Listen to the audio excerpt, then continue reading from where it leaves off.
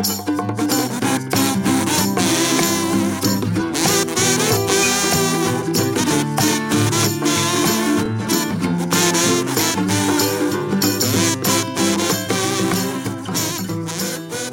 welcome to The Life Toyetic with Ben and Molly. I am Ben. And I was gonna be like, flames on the side of my face, but I'm actually in a really good mood, so that doesn't apply. I don't have flames on the side of my face right now. Do you want me, should I think of something that will make you angry? No, I don't. No, I feel like that. we should. I can think of things that make you angry. Okay. And I'm going to throw some at you. Okay, let's all right, make me angry. All right. Make me angry, Benjamin. You know all my buttons. And okay. I'm terrified right now. People on sidewalks who are slowing down for no discernible reason, and you cannot get around them. Oh, that's your pet peeve. That's not my pet peeve. Okay.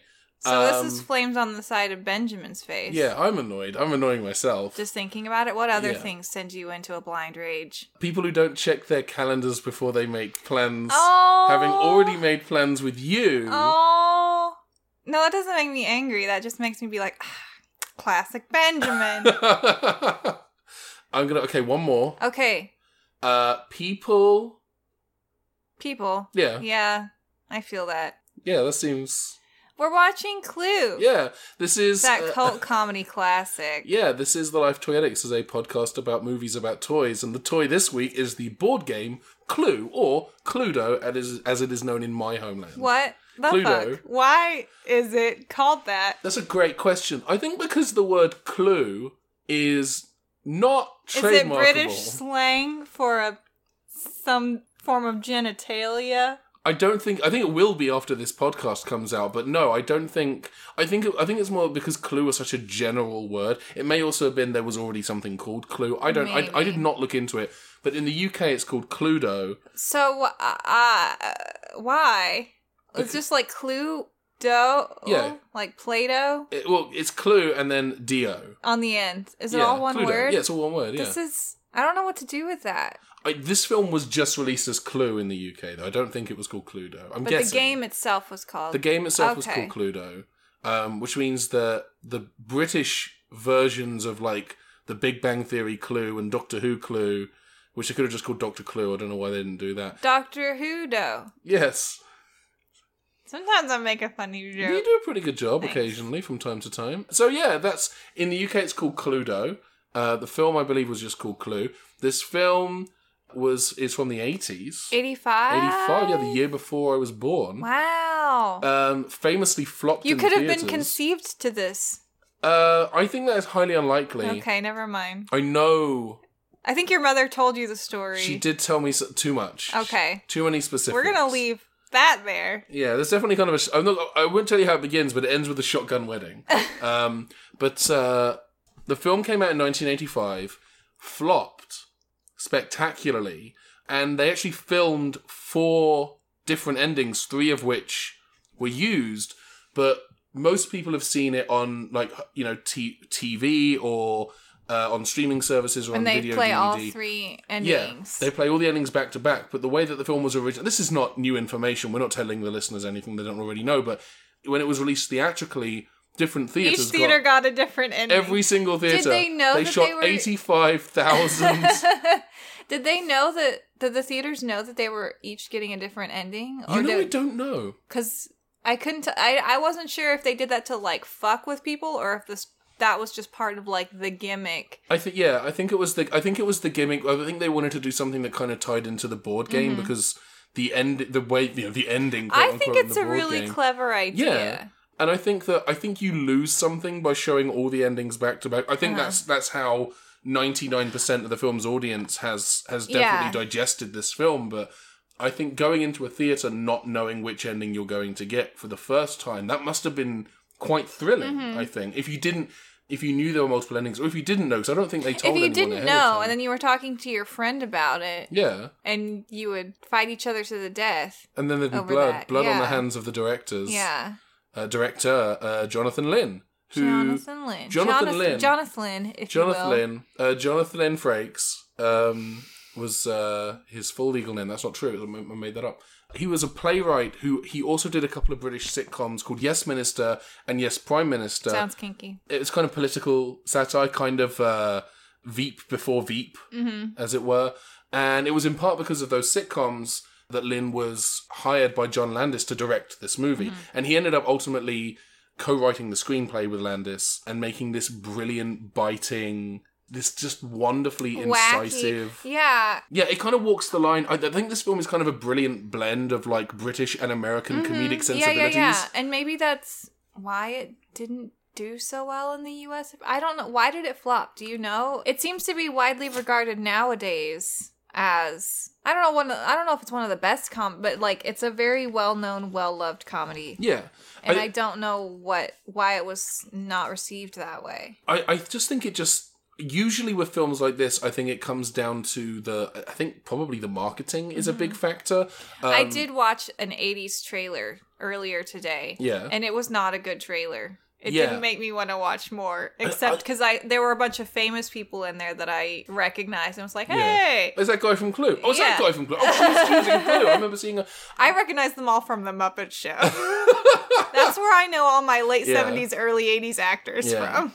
My feeling about trailers for movies from like even good movies, like if you've ever watched the trailer for the original Ghostbusters, it's a bad trailer. But that's because we've had much more, I think, dynamic, interesting... I think we have different sensibilities as modern audiences when it comes to what we expect from a movie trailer. Yeah, I think trailers even from have a movie, changed so much over time. I think if they were to do a version of Clue now, and I think they might be going to have another crack at it, I think it would be shot very differently, because this is shot almost like a play. Like it's and it makes sense because Jonathan Lynn is a playwright. Like that's where he got his start.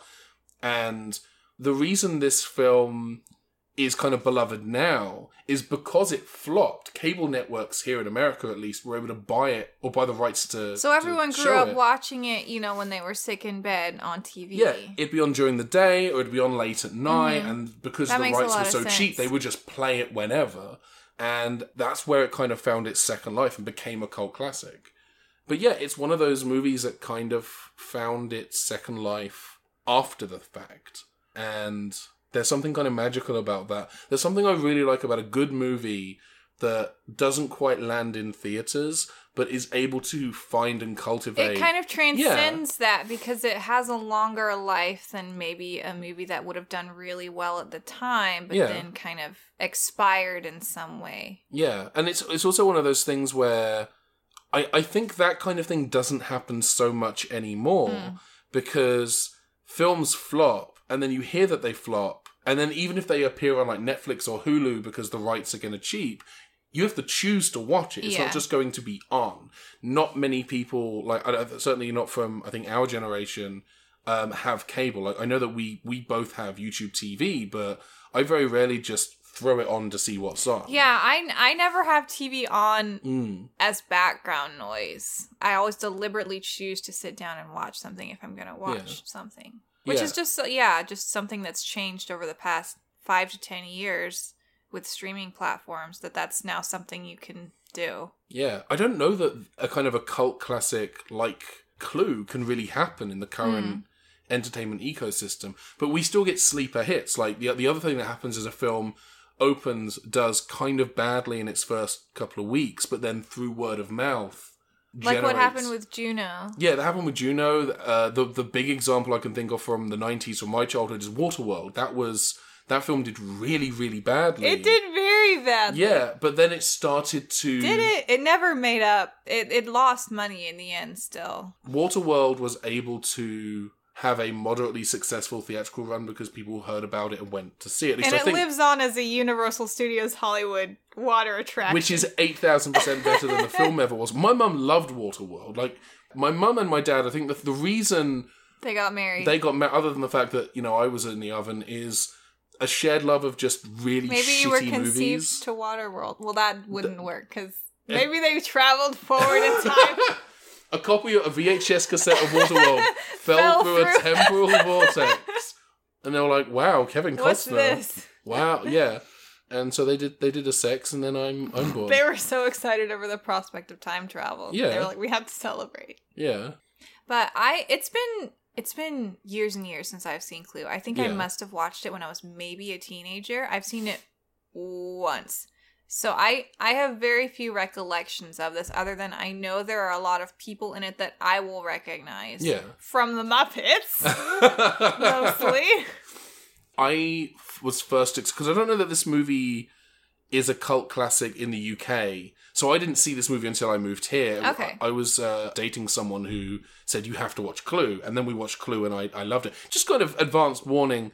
This movie, we're probably going to give this a very, very positive rating at the end because it's kind of... Well, it's the name of the scale for a game movie scale. Yeah. The Clue Battleship. The Clue Battleship scale, yeah. And but my biggest fear is that we're going to watch it and then afterwards be like, it wasn't as good as I remember it being. My worry is we're going to watch it and it's going to be just horrifically racist or just something that's very of its time. Also a concern. Yeah, there's some stuff in Back to the Future. But we'll address it. We'll give you our trenchant insights because we are extremely qualified to talk about racism. Very, it's two exceptionally white individuals. I don't think either of us could be any whiter. Yeah, I think that... Basically, we're just two human bounce cards trying to have a conversation about race. So hopefully we don't That's not going to happen. I'm almost certain that race doesn't come up in this movie. He said as his last words before shuffling off this mortal coil. Should we just go watch this movie? Yeah, let's go watch it. I'm excited. I mean, it's nice. I'm really excited to have a movie that neither of us are dreading watching. And I think we need this for the coming year because there's a lot of stuff on our list that is not great. There's a lot of stuff that's going to happen that we just need to kind of rally for. Yeah. So we're going to go away and watch Clue, and we'll be back after these moderately aged commercial messages. A detective has to be observant, cautious, and cool. When you play Clue, you have to figure out who did it. There are suspects, weapons, and scenes for a crime. Mr. Green did it in the study with a knife. I got a clue card. I know. It was Miss Scarlet in the conservatory with a candlestick. Wow! Elementary, my dear Betsy. Clue from Parker Brothers.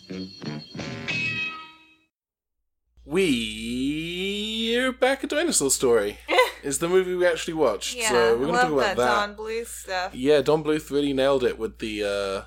Why has no one else thought to make a movie about dinosaurs returning in kind of the modern I don't know. era? Yeah, that's kind of a blind spot in terms of stories that we've seen cinematically depicted. Yeah, it feels like the kind of thing that you could build like a visual effects heavy movie franchise, like a full on franchise. Yeah, like you could do like a whole trilogy or even like 2 trilogies. Definitely, there's a lot of material in there. Yeah, at the very least, there's like 5 movies worth of content there. Quite a lot. Some novels, maybe. Theme parks. A couple of video games. Yeah. Certainly rides. We should get on this. Yeah, I mean, this is make a killing. $1 billion idea we just had. We watched Clue. Oh yeah, we did that.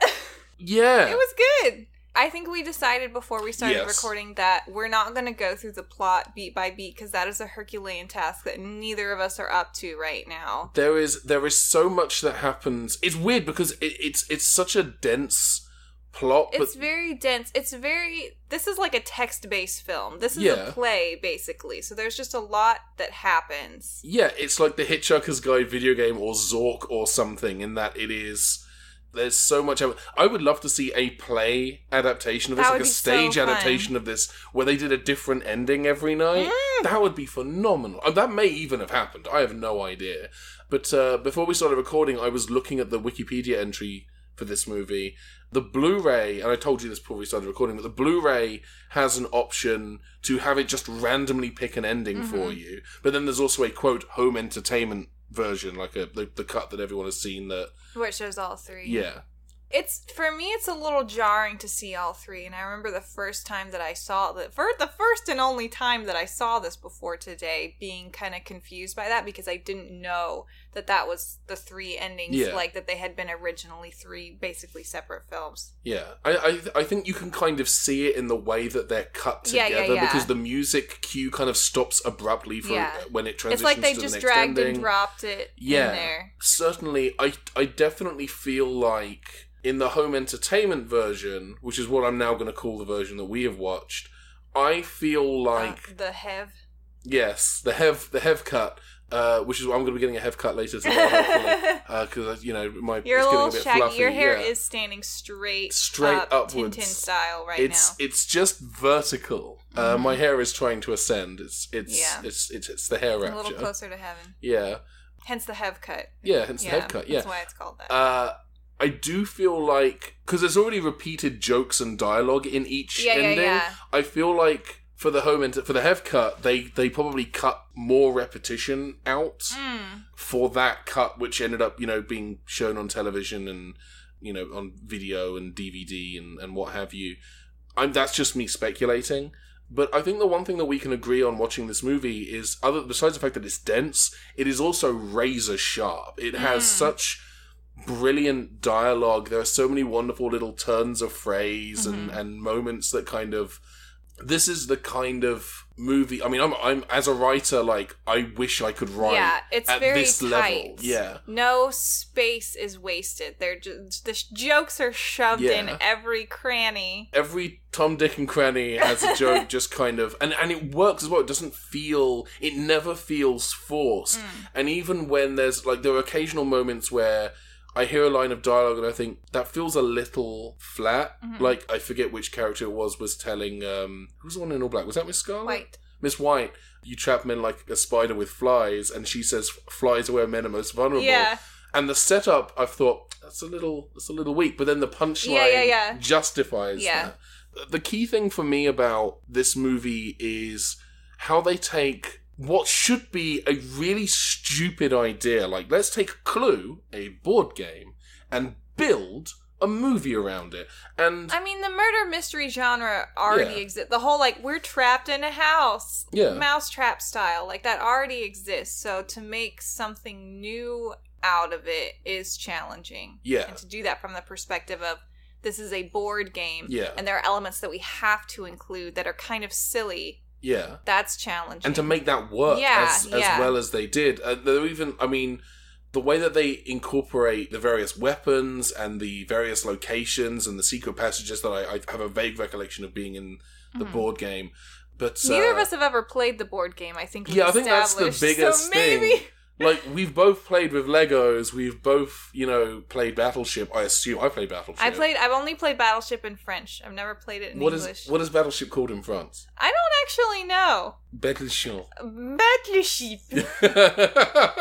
I don't know, but when you when you hit someone, you say 6A, and when you miss, you say échec. So what if your target is 6A and it hits, and you go 6A? 6A! There we go. Yeah, it got confusing. What a solid gag that was. Let's take a great. moment to just reflect on how great a joke that was. But like taking elements of Clue and kind of retrofitting them into that murder mystery formula that's a tricky thing to do, and they do it so well. They at one point they even have a cat because how many people have been killed kind of changes throughout the movie. Yeah. And the body count keeps rising. And there's literally a point where a character says, we're trying to figure out who was killed with what where. And it's like, oh, that's Clue. Yeah. That's Cluedo in a nutshell.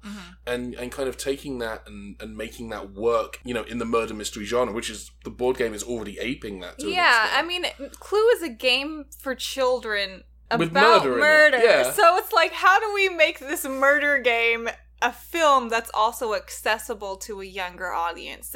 The film is rated PG, but it's like 80s PG, so I guess it would be kind of a PG-13 nowadays. Which means they would be allowed one fuck. They'd be allowed Use to of say the word, fuck I mean, not like once. a sex.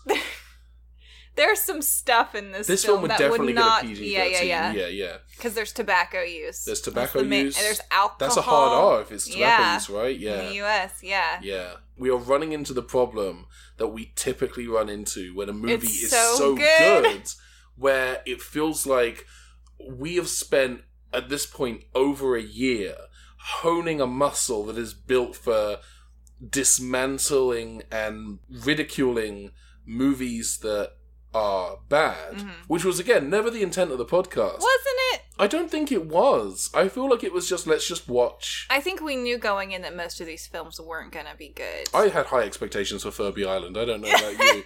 So when we do hit something that is genuinely brilliant, I feel a little bit lost. But I also feel like some of it, like the Lego Movie episode. I guess this is the part where we talk about, like, What's in Our Heart? Yeah. I just want to like brag on all these actors that I love so much. Because these are some of the greatest comedic actors of that era. I mean, a lot of them are still around and still acting. I'd forgotten Christopher Lloyd was it. I had totally forgotten that as well. I knew Madeline Kahn and Tim Curry for sure were in this. Yeah. But there were a lot of people that I recognized. Like, what was his name? Colonel Mustard. I don't remember the actor's name. I'm blanking on his name. But I recognized him because he was Mr. Kraft and Sabrina the Teenage that's Witch. the first time I think I saw him. And he's also Gene Parmesan in Arrested Development. And he, there's so many wonderfully talented... Like, this was 85. Like, this film came out the same year as Back to the Future. Mm-hmm. So Christopher Lloyd is it's kind of crystallized Christopher Lloyd.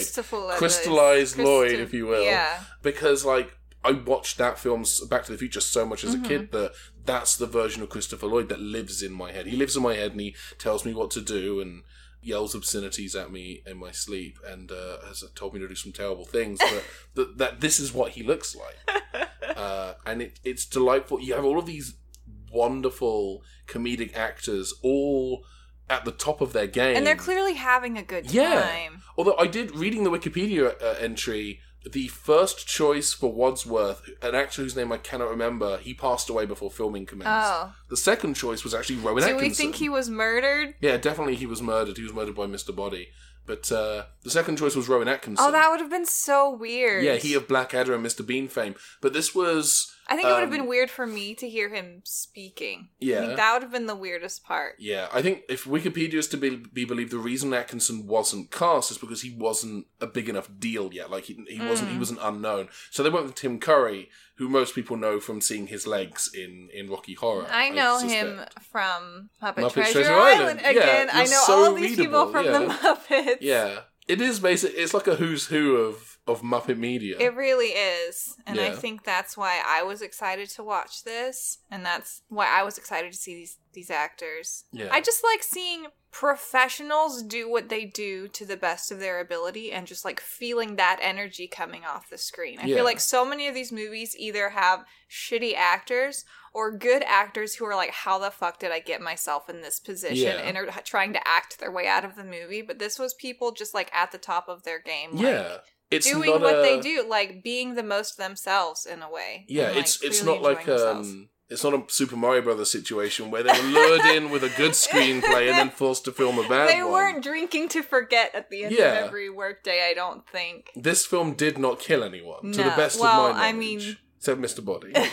Mr. Body. The irony is no one died as a result of their involvement in Clue. Yeah. They did as a result of their involvement in Super Mario Brothers. I really cannot stress enough just how small this film feels, because it all happens inside of that house. In the house. It's like a bottle episode that's an hour and a half, 2 hours long. Yeah, it's a play. It's a play, yeah. And I feel like that's the kind of film that kind of film I think got made a lot up to the 80s. In the early days of cinema where they were like, we have this new medium and you kind of model it after the old medium that was similar, and then, film and television kind of finally became their own thing and people started to realize there are things you can do with film and television that you can't do in a stage play. Yeah. It's 80s cinema doing 50s cinema in a way. Exactly. And I think maybe that was intentional because it was set in the 50s. Yeah. One of the things that I mentioned to you again before we started recording is the fact that they are doing a remake, and that it's Ryan Reynolds and the writers of Deadpool and its sequel who are making it. And apparently it's going to be like a worldwide mystery with a kind of an action-adventure element. I'm struggling to imagine that. I mean, a big part of me feels like just instinctively that is the wrong direction to go in with it, because it makes Clue is, even as a board game, it's here's the house, here's the enclosed, like figure this, figure it, it's self-contained. But I also felt the same way about Jumanji when they did the second Jumanji movie. Yeah, we were all very dubious about Welcome to the Jungle, and that actually ended up being a really good movie, or at the very least a really fun movie that was, I would say, just as good as the original in a different way. Yeah, I would say that I have watched, and there aren't many movies I can say this about, but I've watched Jumanji Welcome to the Jungle as much in the 2 years since it came out as you've watched the original. As I would have watched the original during that time frame as a kid. Like, it's one of those it's become one of those movies like Galaxy Quest, like The Princess Bride, like the original Jumanji that I just put on when I need to pick me up. Yeah, it's a comforting movie. Yeah. Yeah. And it's interesting. I think we're not talking about Clue anymore. But Welcome to the Jungle gives that same feeling of like surprise and delight that I imagine audiences would have had going into the original Jumanji for the first time, of like, I don't really have a sense of what to expect, but whatever I was expecting, this surpasses that. Well, the first Jumanji also came out at a point when those kinds of visual effects were still totally new. Yeah, were still shocking. Like, you could be surprised by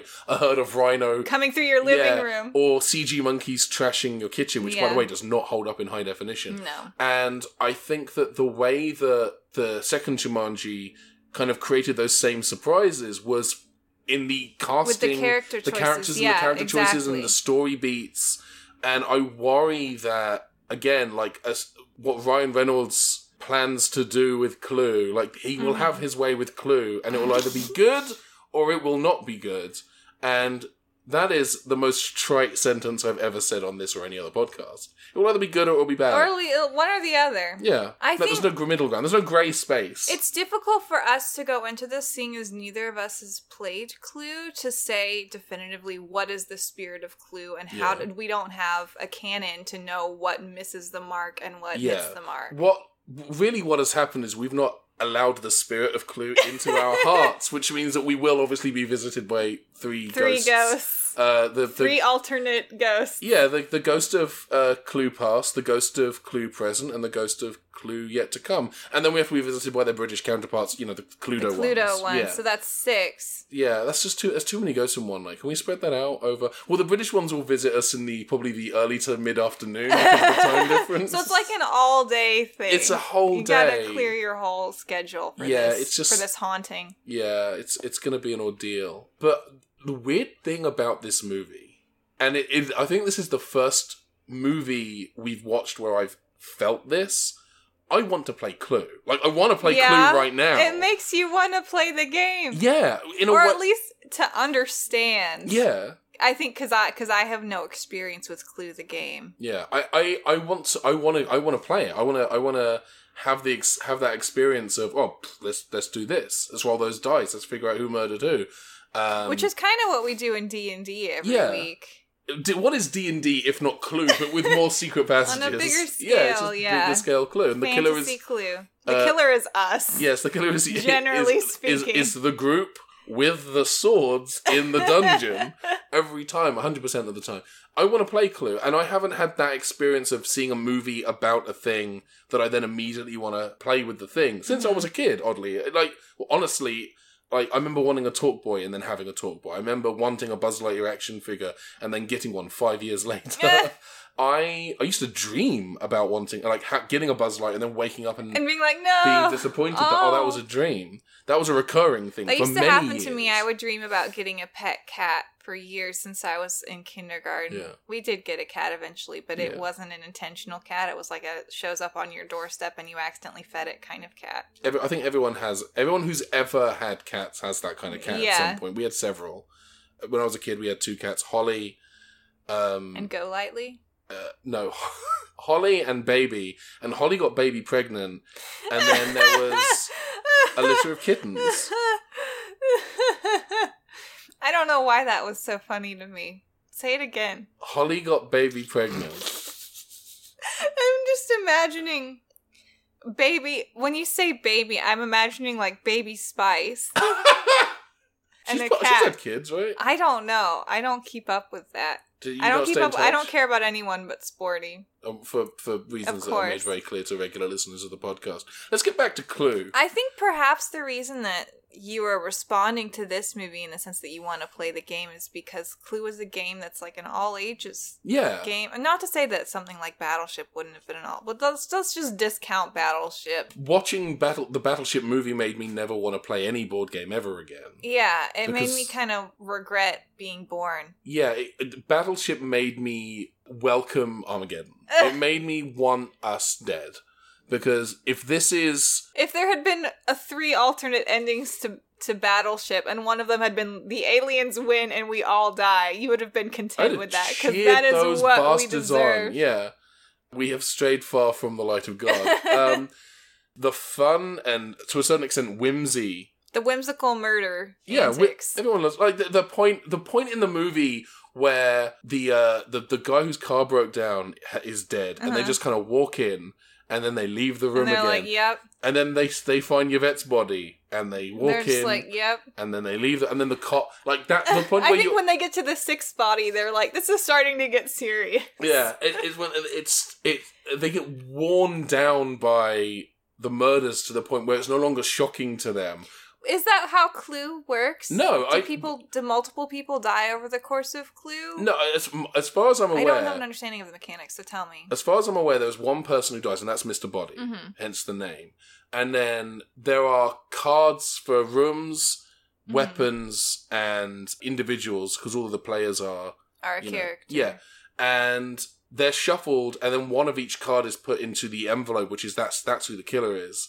And you have to go into rooms and find clues. to deduce which cards are left, which are most likely to be the ones in the envelope. Which led to the story that I think the McElroys have shared on My Brother and Me, of their dad guessing at the start of the game who was the killer, where and with what, and he was 100% correct. Just the once, or like every time? At least once. Impressive. Like it's something that they've mentioned on the podcast several times. That's very impressive. Yeah. So it's like a monk sort of situation where you know from the get-go. You know from the get-go when the gecko whispers into your ear who the murderer is. And then also lets you know that, 15 minutes can save you 15% or more on your car insurance. Yeah, it's really, he's a capitalist at heart, but he does want to help you out. Yeah, well, communism was always a red herring. Yes. So that is one of a number of kind of lines that A is repeated in all 3 of the endings,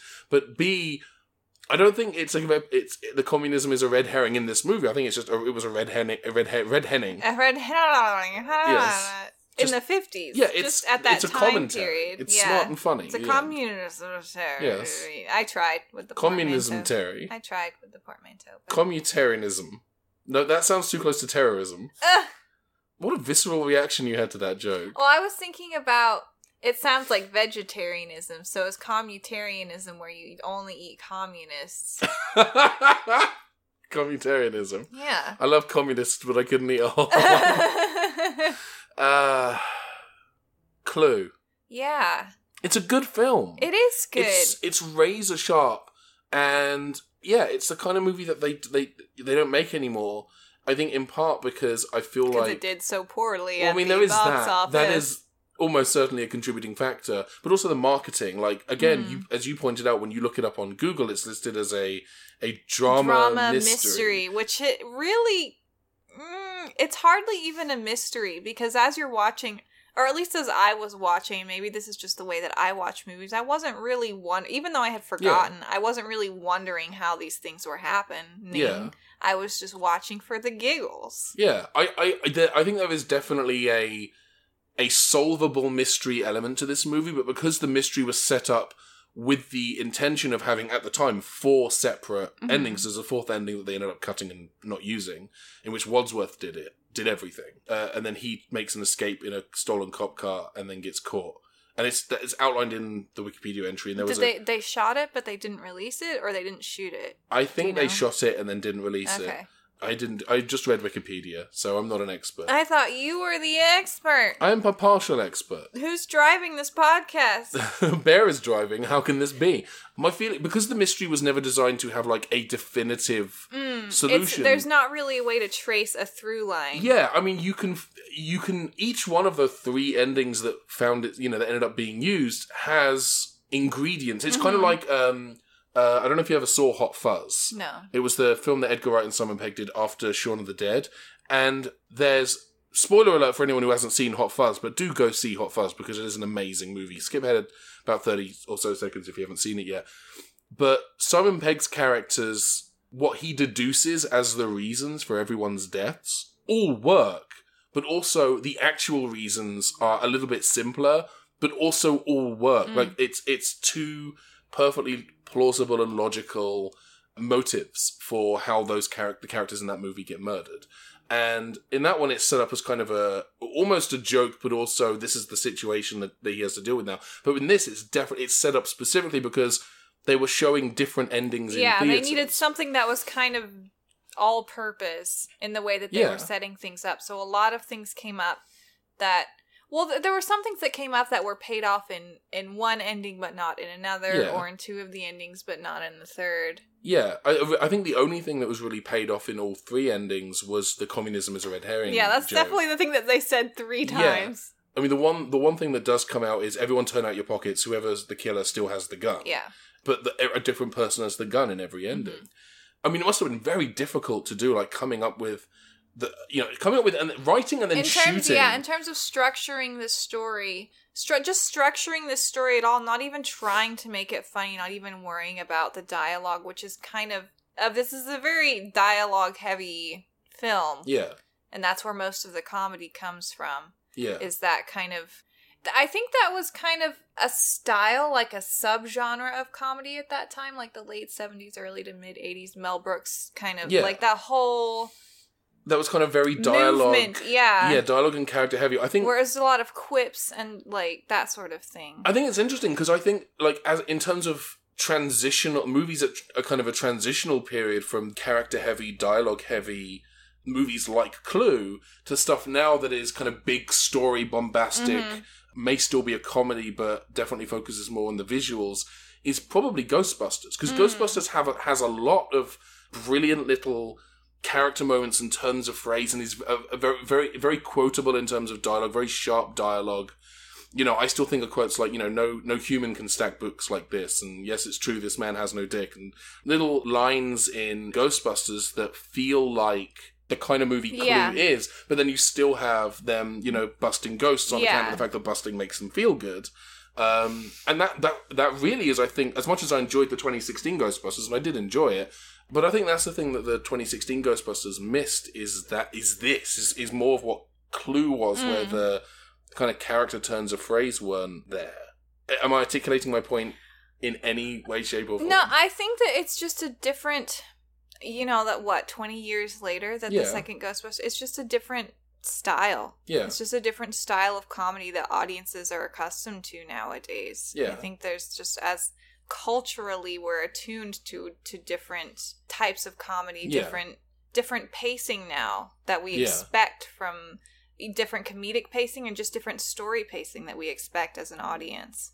But a lot of that has changed. I think we also expect bigger, which is I think why Ryan Reynolds' gut instinct for the Clue reboot was to go bigger. Is big international mystery, which just feels antithetical to what Clue is. What Clue is, both as a board game and in terms of this movie. So we're going to discuss a film that doesn't exist yet and tell you our opinions on it. I'm concerned about something I read about on Wikipedia half an hour ago. It was like half of a sentence that you read, and now we're going to spend the next 20 to 30 minutes talking about. The one thing I do want to talk about is the structure of this movie, because I do think it has a lull. I think the weak point of this movie, the point of this movie that doesn't quite hold together under scrutiny, I think is the scene where they're all splitting up. Because that's the point in the movie where I feel like, okay, if I were just watching this on television, this is when I go into the kitchen and get make myself a sandwich. You make a sandwich, get a drink, and I can kind of half listen to it from the other room. Because not a lot happens. Yeah. It doesn't really advance the plot other than just being a thing that happens where stuff can happen. You know, where stuff for the payoff at the end can happen and anything is plausible. Yeah, and you have some interesting character pairings as well. Like, you have Yvette paired with... Yvette? You got Yvette? Do you want to correct me on that one? Yvette. Yvette? Okay, you got Yvette, and you've got... Yvette. Thank you. And you've got... was Yvette. it Mr. Green? Yeah, Mr. Green is the gay one. Yeah, and for starters, I mean, the joke when they're talking about who's going to go with Yvette is hilarious. With who? Let's not do this. Please don't do this. There's nothing I love more than correcting your grammar and pronunciation, and you know this. Cool. I'm going to let it go, but just know that I'm going to giggle every brilliant. time. And she's asking who's going to go with her, and all the guys are like, I will, and then... Mr. Green's like, no thanks. Mr. Green's good out here. Yeah. And then he's the one who ends up getting paired with her. And there's some of the character pairings in that splitting up sequence are interesting, and they almost never do anything. Yeah, they could have done something really fun when had some character moments, but it's just people going from room to room, being scared and having little kind of generic one-off gags, but nothing that's coming from the character tension. Yeah, that whole sequence exists solely to push the narrative forward. That's how they discover the secret passages. That's when they find the... It's like a narrative laxative. It's not funny. It's not especially funny. That is when the film stops being what makes this film so vibrant and enjoyable to me. This is what I think. I think the Clue Battleship scale is the best scale to use for board games, but I also think that for that reason, because of that second act lull, Clue is weaker than the Lego Movie.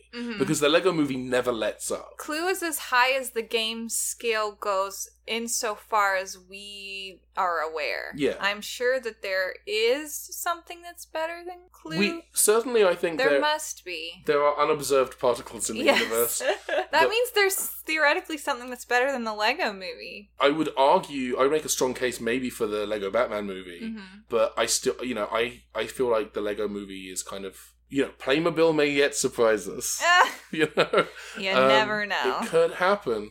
But, yeah, for my money, Clue, despite that second act lull, is still so sharp and fun and is it's just this perfect lasagna of just the right ingredients. The writing is so sharp. The way, the direction, the way that shots are framed. The cast is so good. Every layer of this lasagna is perfect. And I think maybe the smallness of the scope of the production is part of what made that possible. Like a little amuse-bouche. Yeah. Where every single ingredient is perfect, but you don't need a lot of it because it is perfect. So I think the scale of this movie is ideal for what it is. Yeah. So that's why I'm also struggling to imagine taking it bigger, or why you would want to make that decision. Yeah. Or what you could possibly do with it that would still keep the spirit of trying to solve a mystery in an old creepy house. Yeah. And someone's dead, but also it's a international caper, Yeah. Those are two different things. I don't need that. I don't have a need for that take on the material, because for me that's not what the material is. And I would also argue that I think there's a difference between being dogmatic about what something should be and being too wide in an interpretation of what the material can be. Because there are people who got dogmatic again about, to talk about Jumanji, people who got dogmatic about the second Jumanji movie when we were just getting trailers and Instagram photos from Karen Gillan and so on. And there were people who were seeing the way Karen Gillan was dressed with no context and going, well, this one's going to be terrible because you can, her legs are showing, you can see her midriff. And the movie deliberately lampshades that. It's kind of a have your cake and eat it too thing, because they are making fun of that kind of Lara Croft archetype whilst also having someone... that person be there and look that way the whole film. For the whole film, which as someone who appreciates the female form, I'm not going to lie, I did like that, but I don't have any way to finish that sentence. I don't think there's any way to redeem myself. I'm just thinking back to when we watched Lara Croft and how disappointed we were that we weren't more titillated than we were. Of I'm so tired of midriffs, tired of midriffs, tired of midriffs. Yeah. Whoa. But Karen Gillan has a great midriff. Yeah. She should be Lara Croft. I don't know what point I think I'm trying to make here, I would watch that. If all you are is the midriff, I tire of that. But it's nice to also have. It's nice to acknowledge midriff. that it exists. Yeah. It's just to know that it have something, but also have midriff. Yeah. But it doesn't matter to me because I know the midriff is there, it's even there. when you don't see it. It's not going anywhere. Yeah. Little secret: the midriff is there the entire time. It's been there the whole time. My midriff has been here the whole time. Kevin Hart's midriff is under that Boy Scout uniform or whatever. Yeah, all the time. It's just under there. So yeah, I think that the middle of this movie definitely it's kind of a hammock situation. And I think in doing the research that I in doing the cursory googling that I did before watching this film, that did seem to be the universal criticism that it faced when this film first came out, is that there is a bit of a lull in the middle. Yeah, there's a sense of they don't know how to keep that energy up. Yeah, well, I think part of what makes that energy work so much in the first and third act is you have, again, this amazing cast with this dialogue that really pops. And you have them all in the room together kind of acting and reacting. You can't see his Italian hands, but Ben is making I'm doing nah. I wasn't making that sound, but okay. No, but let's just imagine that was the gist. If you do the hand motions enough, that sound will eventually come it doesn't come out of your mouth. It's like your whole body just resonates. That's why it's called Cluedo in Europe. It's a Cluedo! Horrible people. I love Italians. Yeah, they're great. But I think that, I don't know, just from a writing perspective, like, if Paramount were to say to me, hey, here's the script, how do you punch up the middle act? The middle part. I don't know what could be done, because you've established this brilliant cast who are all kind of reacting to each other, and when you split it's Dungeons and Dragons, when you split the group, when you split the party, it's weaker. Because we don't have the kind of madcap zaniness, because especially in that scene, everyone is very trepidatious, so there's a lot of like, moving forward it slows down the story because the characters themselves are slowing down and being extremely cautious. Yeah. And it just kind of goes on for a while. It kind of puts the brakes on things. We needed in that mix a character, or in each pairing even, a character that was willing to like move forward and make stuff happen. Yeah. Like there's that scene where Yvette and Mr. Green are standing at the bottom of the staircase. Where Mr. Green and Ben's vet is standing at the bottom of the staircase, and they're both like, okay, you go first, and they just like stand there, and that's kind of what this scene feels like. Yeah. But again, we're having to get in the way that we have to get really, really nitpicky with this stuff, where it's so much better than our usual fare. Yeah, it's easy to nitpick, Battleship or Furby Island. That's because the nits are the size of fucking asteroids. Yeah. So it's like, nah. We're trying to pick plot off of the exterior chitin of these nits. But with this movie, we kind of have to dig deep to look for real problems, and we have to dig deep within ourselves and ask, what is wrong with me that is being reflected in this movie when I see it, and how can I fix that problem in myself? Definitely, I'll be bringing this up with my therapist when I have my first session in a couple of weeks. But I do feel like the middle part of me moves a little slowly. I feel like it drags. I feel like it drags, and there aren't enough character interactions. Not enough jokes. Yeah, in the middle I need to punch up the middle part of me. I need I need a script doctor for my life. I need a spiritual script doctor. Yeah, that's really the only... I told the script doctor I was in love with you. So, the question I think becomes... We know that Clue is good. We know it sags in the middle. I don't know what could be done to salvage the middle. Sometimes you just got a saggy tummy. Yeah. And Clue has a saggy tummy. It's natural. Tummy. Yeah. The film doesn't really wake up again until Wadsworth is like, I know who the killer is. And starts literally running from room to room. And we needed that kind of energy. It's like it's like a defibrillator to the movie, because it's just like, boom, and suddenly we're running around. Yeah, it is. The music changes, it does move a little slow, and you don't have a sense of how close you are to the ending, to the revelation in the middle bit. And then suddenly it's like, okay, now it's happening, and it's really obvious when when the break into 3 happens. I think that there's definitely a point in the second act where you can feel them trying the defibrillators, because I think they're just kind of walking around not doing much. Let's cut the power and kill 3 people, two of whom we've not seen before.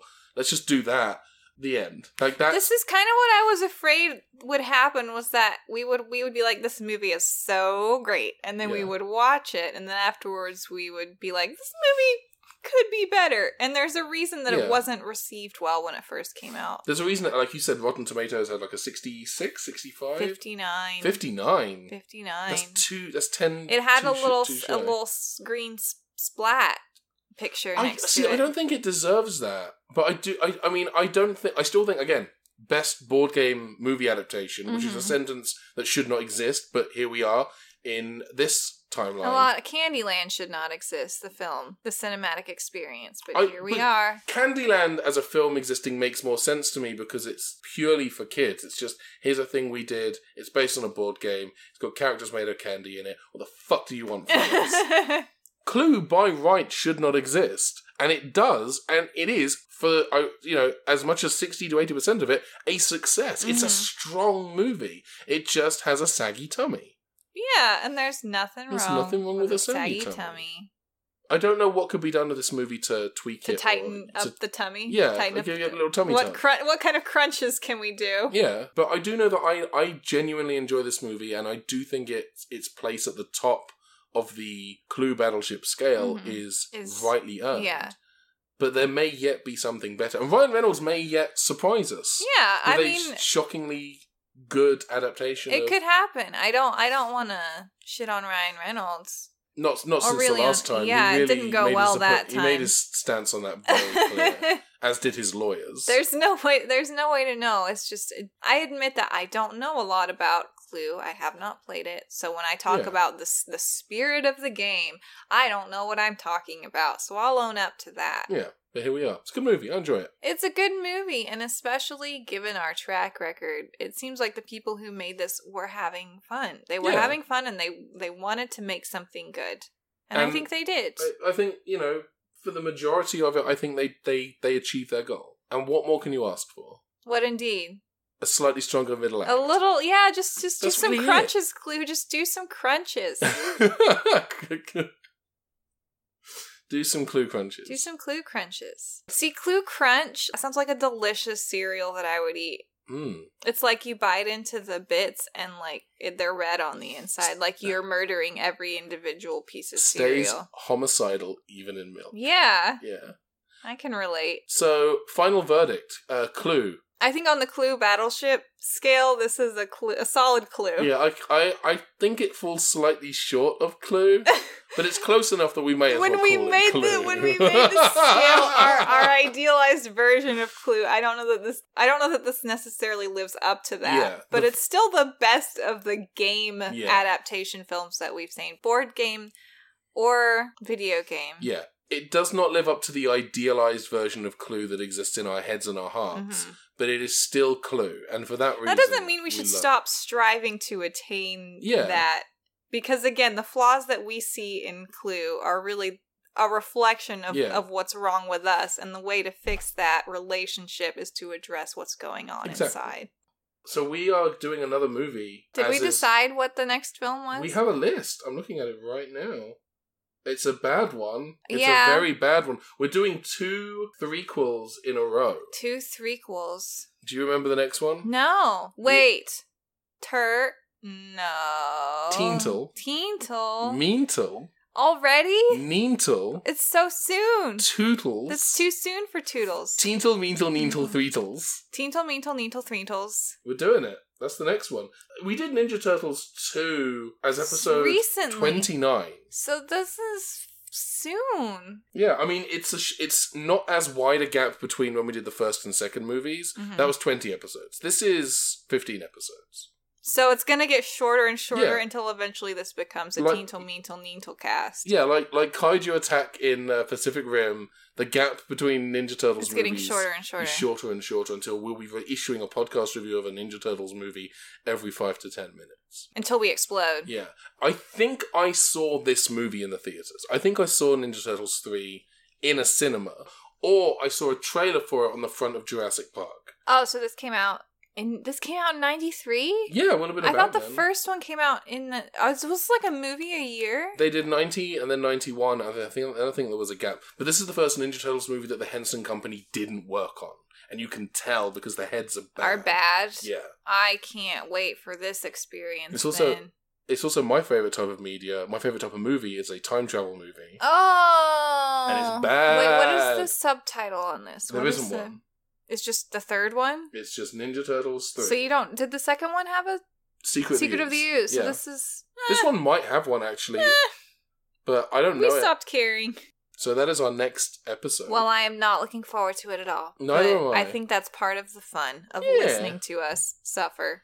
It's just feeling our palpable dread. In the meantime, that is pretty much the episode. Yeah. I want to thank you all for listening to the show. If you enjoy the show, do please consider leaving a positive review on iTunes or wherever it is you get your podcasts. Podcasts like ours, we're very small, we're independent, we're not part of a big network, and we don't do any advertising. We're an independent podcast that don't need no network. Exactly. So we survive and we thrive through word of mouth. If you like the show, please leave a positive review, share us on Twitter, on Facebook, on Instagram, on Tumblr. Graffiti the side of a building in your neighborhood or in the neighborhood of one of your peers. If you tell 2 friends and they tell 2 friends and they tell 2 friends, you will go to jail because that's a lot of witnesses. So thank you. If you have already done that, thank you so much. If you're going to do that, thank you. If you're not going to do that, hey, that's fine. I'll cry, but it's fine. He will. We also have a Patreon, which you can find at patreon.com/thelifetoyetic. There are a number of rewards, exclusive content. There's been a bit of a dry spell for the last couple of months owing to life situations, but my schedule has freed up significantly, so I will definitely work to make sure that more stuff is available very, very soon. Like the video? Like the Q&A video, like finally finishing the editing on the Digimon episode that we recorded and gave up on halfway through recording because we got so angry at the American Digimon movie. Stuff will be coming your way. We apologize for this lapse. Yeah, and if you are a Patreon supporter, thank you for your time and your patience, but most importantly, I think your money. But yeah, The Life Toyetic, patreon.com, The Life... Fuck. Edit all of that out. No! Oh no! My failures laid bare for all the world to see. So yeah, patreon.com/thelifetoyetic. As little as $1 a month, you get access to bonus stuff. There are tiers. I'm not going to talk about those now. You've probably heard us talk about them in previous episodes. Ben talks about his tears nonstop. I do. So. I'm constantly crying. My therapist is very concerned. Weeps openly. Also, my eye doctor. So, various tiers, you get various rewards. At the $5 tier, you get a seasonal postcard. And at the $10 tier, you get a shout out at the end of the episode. So, our $10 tier supporters are, as always, Mazarth, the squid dude, who is a dude who is also a squid. He's pretty squiddy. Very squid-like. We have Hey It's Billy Rose, our personal favourite Australian out of all the Australians we know. There are a lot of Australians that I hold near and dear to me, but Billy is right at the top. Definitely top 3. Also, whenever she gets the postcard, she sends us a nice little video of her going to a mailbox. She goes to the mailbox, but she never opens the card, so she might just put it in the trash directly from getting it from her mailbox. We don't know. Yeah, send us photographic evidence of the postcard on your fridge or somewhere, Billy, if that is your real name. With a current newspaper. Yeah, and someone's severed ear. Just so I don't even know who's here. Just throw it in there. Whoever you find. And then Zach Lay, who, fun fact, was actually the original choice to play Mr. Green in this movie. But had to back out because he in his contract, he was like, I will only work with Rowan Atkinson if he's cast. And which is why they tried to get Rowan Atkinson. Yeah. And then they ended up changing that's why neither of them are in this. Well, hey, Zach, maybe you'll end up in the Ryan Reynolds version. Yeah, fingers crossed. Fun in-joke for people in the know about the behind-the-scenes stuff. Huge thank you to Brian Melblom for doing our theme tune, the Toyetic Toe Tapper, which we love. I tap my toes to it on the reg. I've been thinking about this a lot. I'm going to make this my ringtone for when you call me. Which happens 0. How often? Never. I think I've called you 3 times over the course of our relationship, and one time was while we were recording. Yes. I think one of those other times was a butt dial. Oops. I know that you've definitely called me with purpose because you were driving. Yes, that's the one time. We both prefer text messages. Yeah, I'm not so great with my mouth words, which is why I love doing podcasts in my spare time. We're really not qualified to be doing this. Is that everything? I think so, unless you have some event coming up. I'm doing stand-up in April, but I cannot remember exactly when that is. I may have already posted about it on Instagram. Go to my Instagram, instagram.com/benpad, and you'll see whenever I announce something, it's generally there. Huge thank you to everyone who came out to Whose Line Is It Anime at WonderCon. We had a fantastic show. So if you came out to that, thank you very much. And if you didn't come out, then that's your choice, and I respect your freedoms as a person. But I think that's us. Yeah. So where can people find you on social media? I am at Molly Alice Hoy. I don't post very much because I've been living most of my life in meat space these days, which has been nice and different. But I think that's it for now. Thank you so much for listening to The Life Toyetic with Ben and Molly. I have been Ben. I've been and still am Molly. And The Life Toyetic comes with everything you see here. Washboard cinematic abs. Sold separately.